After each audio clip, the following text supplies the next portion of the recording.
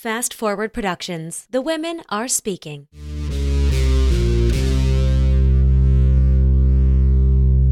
Welcome to Initiated Survivor, where we connect to our fierce as fuck community of survivors and badassery ensues. I'm Kelsey Harper. I'm a clinical psychologist and survivor, and I love to bring us together to share our stories as well as practical tips to recover and reclaim our lives. As a community, we have truly formidable power to change our world, so thank you so much for being here. Here, we discuss topics relevant to survivors of gender-based violence. Some of these discussions may be triggering and contain adult content. Please be mindful of your needs throughout.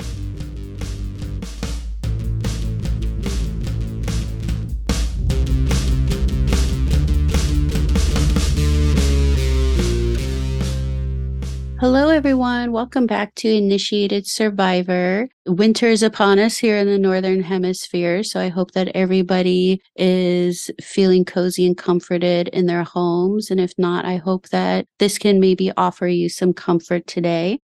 I am bringing to you an interview that I did with Reyna LaGrande. I'm really excited to share this episode. It's really fascinating how we talk about the loss of identity that happens with trauma and how our trauma recovery can be similar to a controlled burn, as Reyna says, of really repairing and healing the soil within us and nourishing it, but how restoring a sense of ourself through that healing process, as well as connecting to community, can be so incredibly powerful. So I'm excited to share that with you today. So Reyna LaGrande is a mixed queer therapist, coach, and speaker based in Michigan. In her practice, she helps mixed people embody their identities with confidence and build the community they always dreamed of.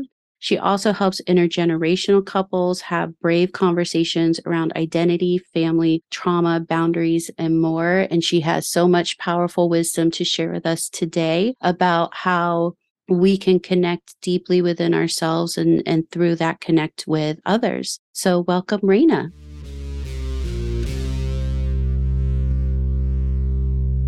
All right. Welcome, Reyna. I'm so excited to have you here today. Thanks for joining me. I'm so excited to be here. Thanks for having me. Yeah. So I'm really looking forward to our conversation. You know, I've learned more about you through some of the connections that we've made and conversations we've had, in particular, talking about a couple of things, like how there can be a sense of a loss of identity when we experience trauma, especially sexual trauma. But then, like, one of the things that was so interesting that you said that we're going to talk about today was how through connection to community, we're able to rebuild or restore a sense of that. And this is something that I think it has become a bit of a through line with my podcast and with some of the offerings that I'm building, is the foundation is around community. And a lot of that has to do with like my own personal experience. You know, after I was assaulted, there's, the immediate aftermath with all of the trauma symptoms and such that just made me feel like isolating a ton just with trying to manage that. But there was also this sense of like, there's something about me that has completely made me other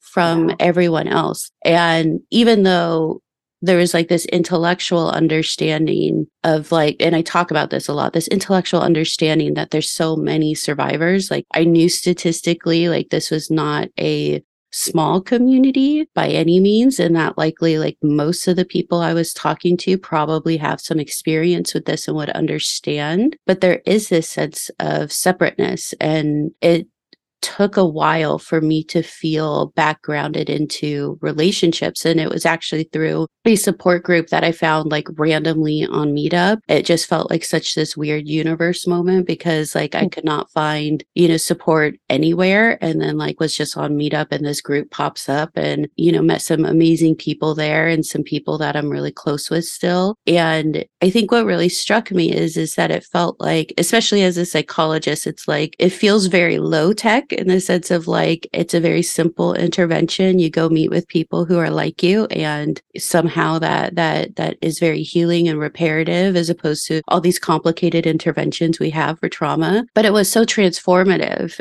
I think some of the most like powerful healing I still do with connecting with people that know me through that. And the way of just being known very clearly of like, obviously, as I enter this room here with everyone, we all share something that we know about each other. But yeah, like I think about for me, what the loss of identity was the like one of the most painful parts. What is it? What is some of your understanding about that, about the loss of identity that occurs with trauma like this?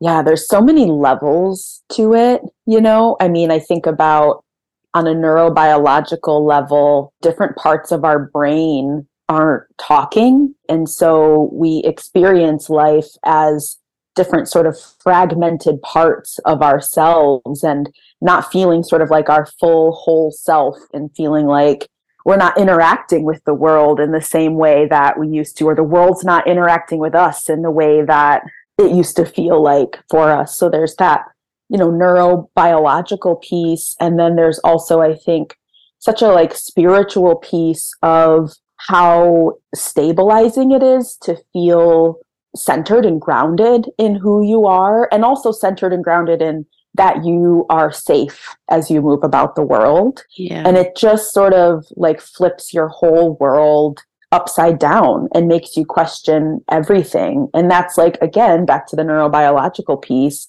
out of necessity for us in a way for our bodies to be skeptical instead of, assuming that we are safe when we walk into a certain room. But it's like you said, when we know that on some level, right, that the others in that space know what it's like we don't even have to talk about it.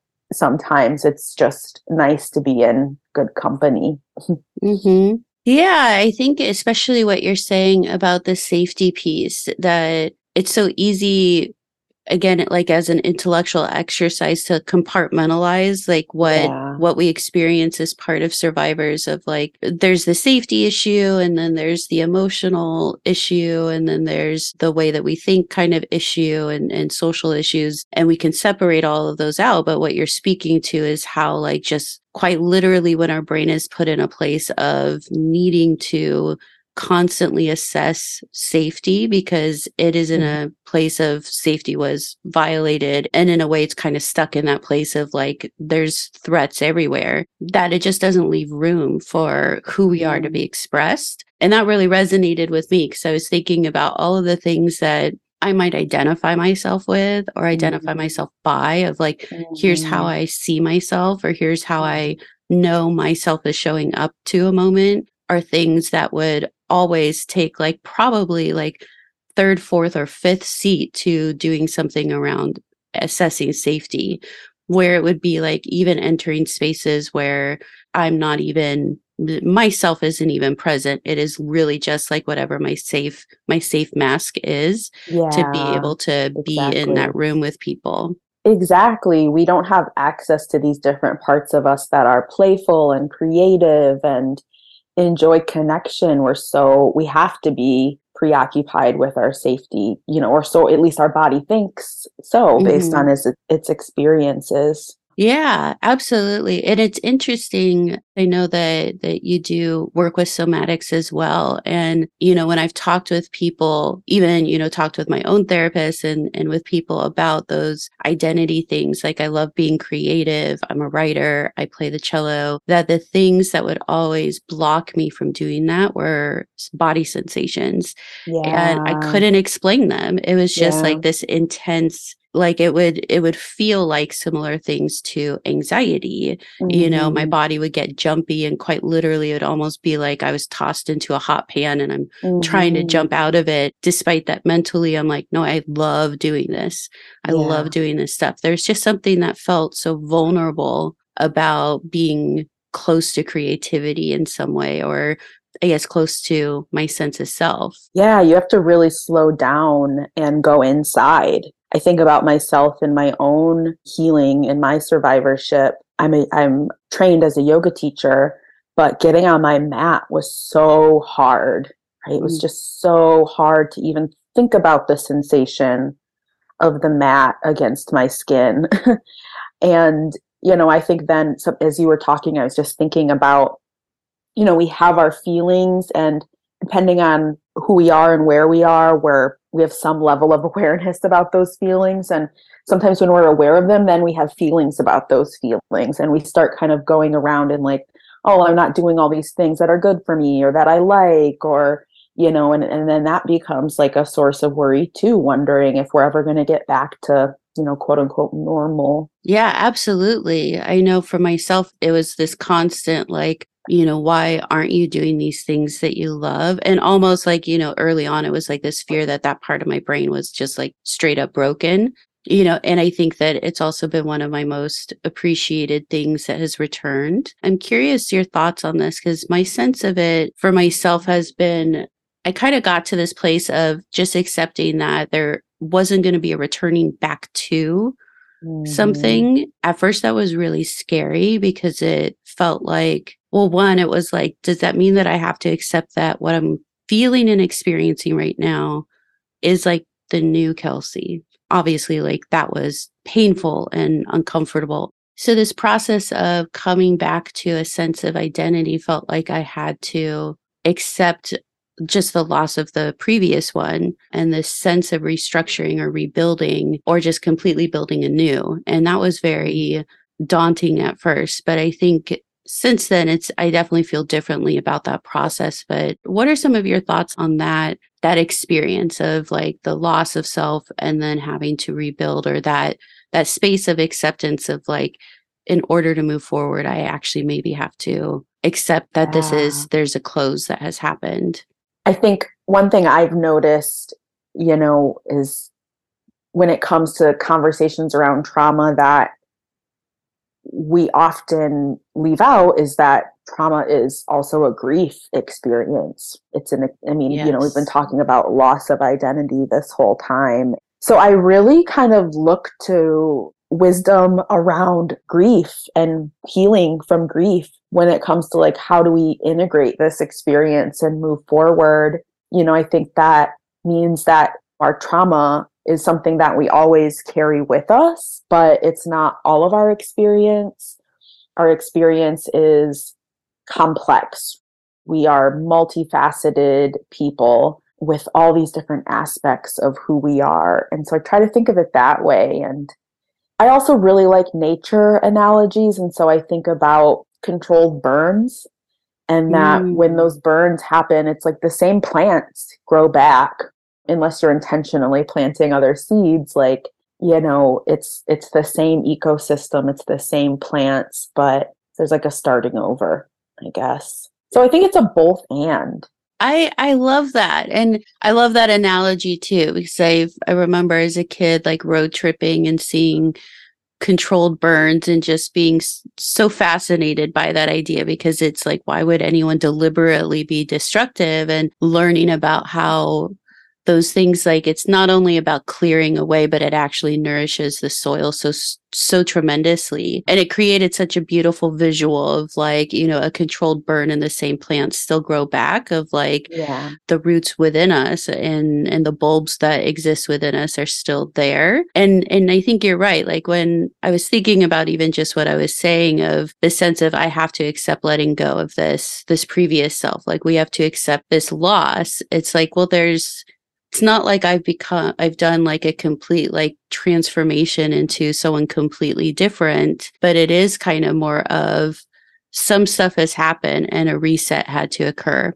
Controlled burn just feels like the perfect analogy for describing that, of like, trauma happening to the land, and a controlled burn kind of allows whatever that trauma to be, processed in a way, and also resetting to a much more nourished and fertile place, and the roots of what was there before is still there and can still grow and thrive, possibly even better after that. And so I do think about, for myself and my own experience was like my own creativity, I think, flourished in a very different way. I don't want to say better, because it always feels weird when we say stuff like, yeah, trauma actually led me to such this wonderful path, when it's like, no, trauma recovery did. And I do think that there's like, through having to go through a recovery process, there's reclaiming of things that, I may have taken for granted or not really nourished before and nurtured before. And now So the creativity, I think, is one of those things. The thing that was like one of the most hard things to approach from a traumatized, painful place became actually something that I feel myself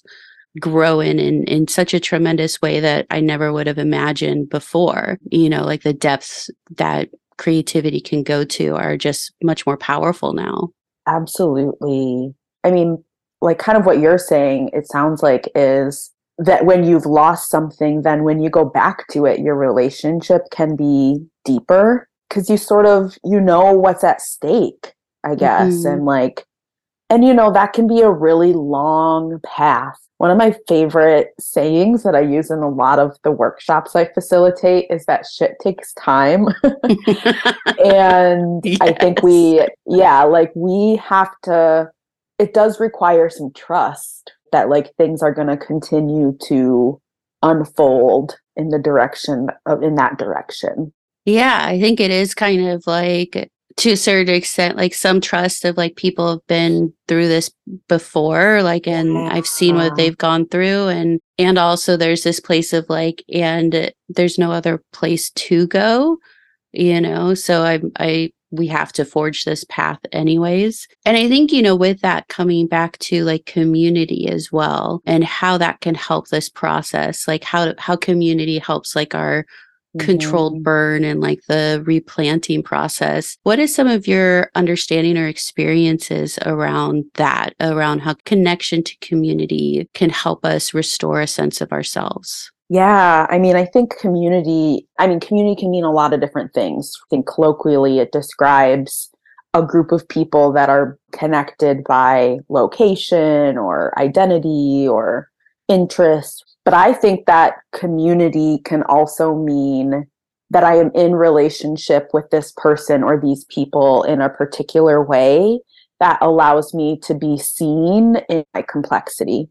So these people can see me as somebody who has experienced terrible trauma and pain and suffering. And they can also see me as someone with this capacity for creativity and joyfulness and connection and all this stuff. It's like a really deep, like witnessing of our humanity.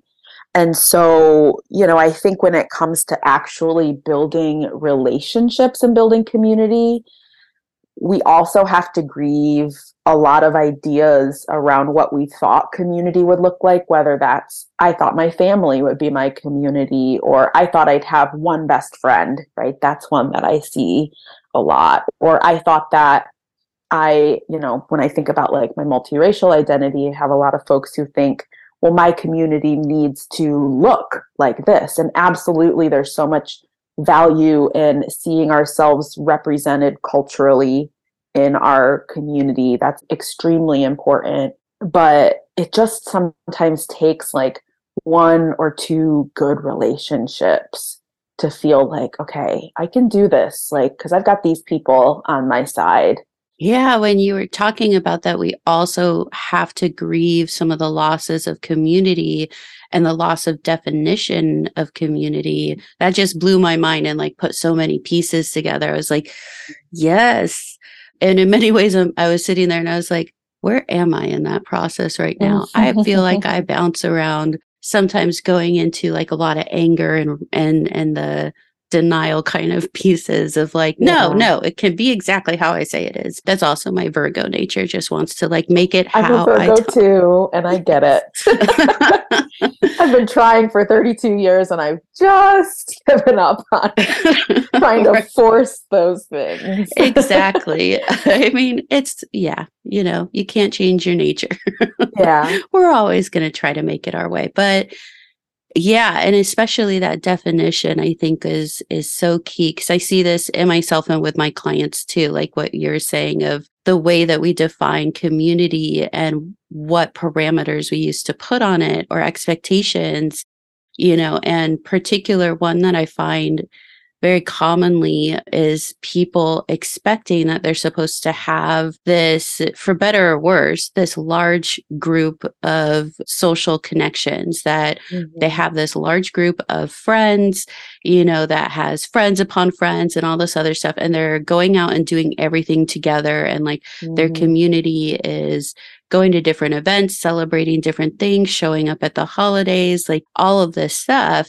I mean, and I think that's also something that like our popular media likes to also demonstrate for us, because we really like those stories of like a group of friends hanging out in a coffee shop all day long, talking about life. And in many ways, it feels like it feels very safe and secure to have this kind of chosen family that is huge and vast. And I think for me and for a lot of people, I know my experience was feeling somewhat lost in those larger spaces of I had a lot of superficial or a little bit relationships where it was still that kind of like masking of here's what like the self that I'm safe with, the self that's performing, like nothing ever gets deep enough for people to really know me. And that definitely, even prior to my assault, would definitely like kind of hit a little hard of like I really wish like I was more known. After being assaulted, it felt like it was almost like became a demand of like, in order for me to be able to function in relationships, they need to be much more meaningfully deep and connected and vulnerable. And that meant though having fewer of them. And I think because we have this like social messaging, like we should have these huge communities that look like we're all like really, really close friends. I have 25 close friends, as opposed to like I have one or two. You know, I have a few people who know me. We can also misinterpret that as a problem of like, I don't have as many friends as I thought I would, or I don't have this huge community that I was supposed to. But then like when we look at it, it's like, well, my relationships that I do have are so life-giving. I love metaphors. And so I'm still with a controlled burn metaphor. And it was like, ooh, so part of what gets burned are like our community or our parameters. Because in many ways I think we discover how those parameters were much more restrictive and controlling, you know, and that after a controlled burn, like it becomes so much more life-giving because like you get to pursue relationships that like feel more truthful and more real.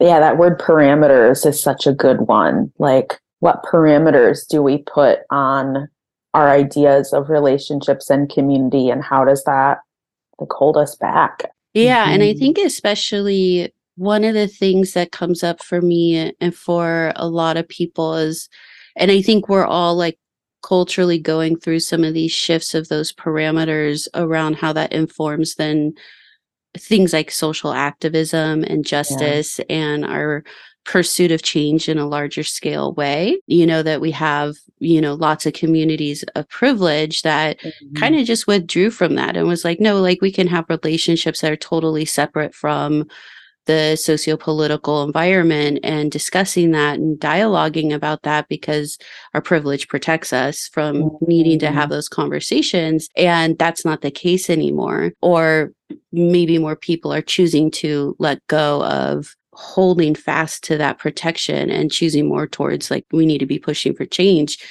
And that is now really changing a lot of people's communities and sense of community, because we're finding things out about our friends, our community members around some of these things.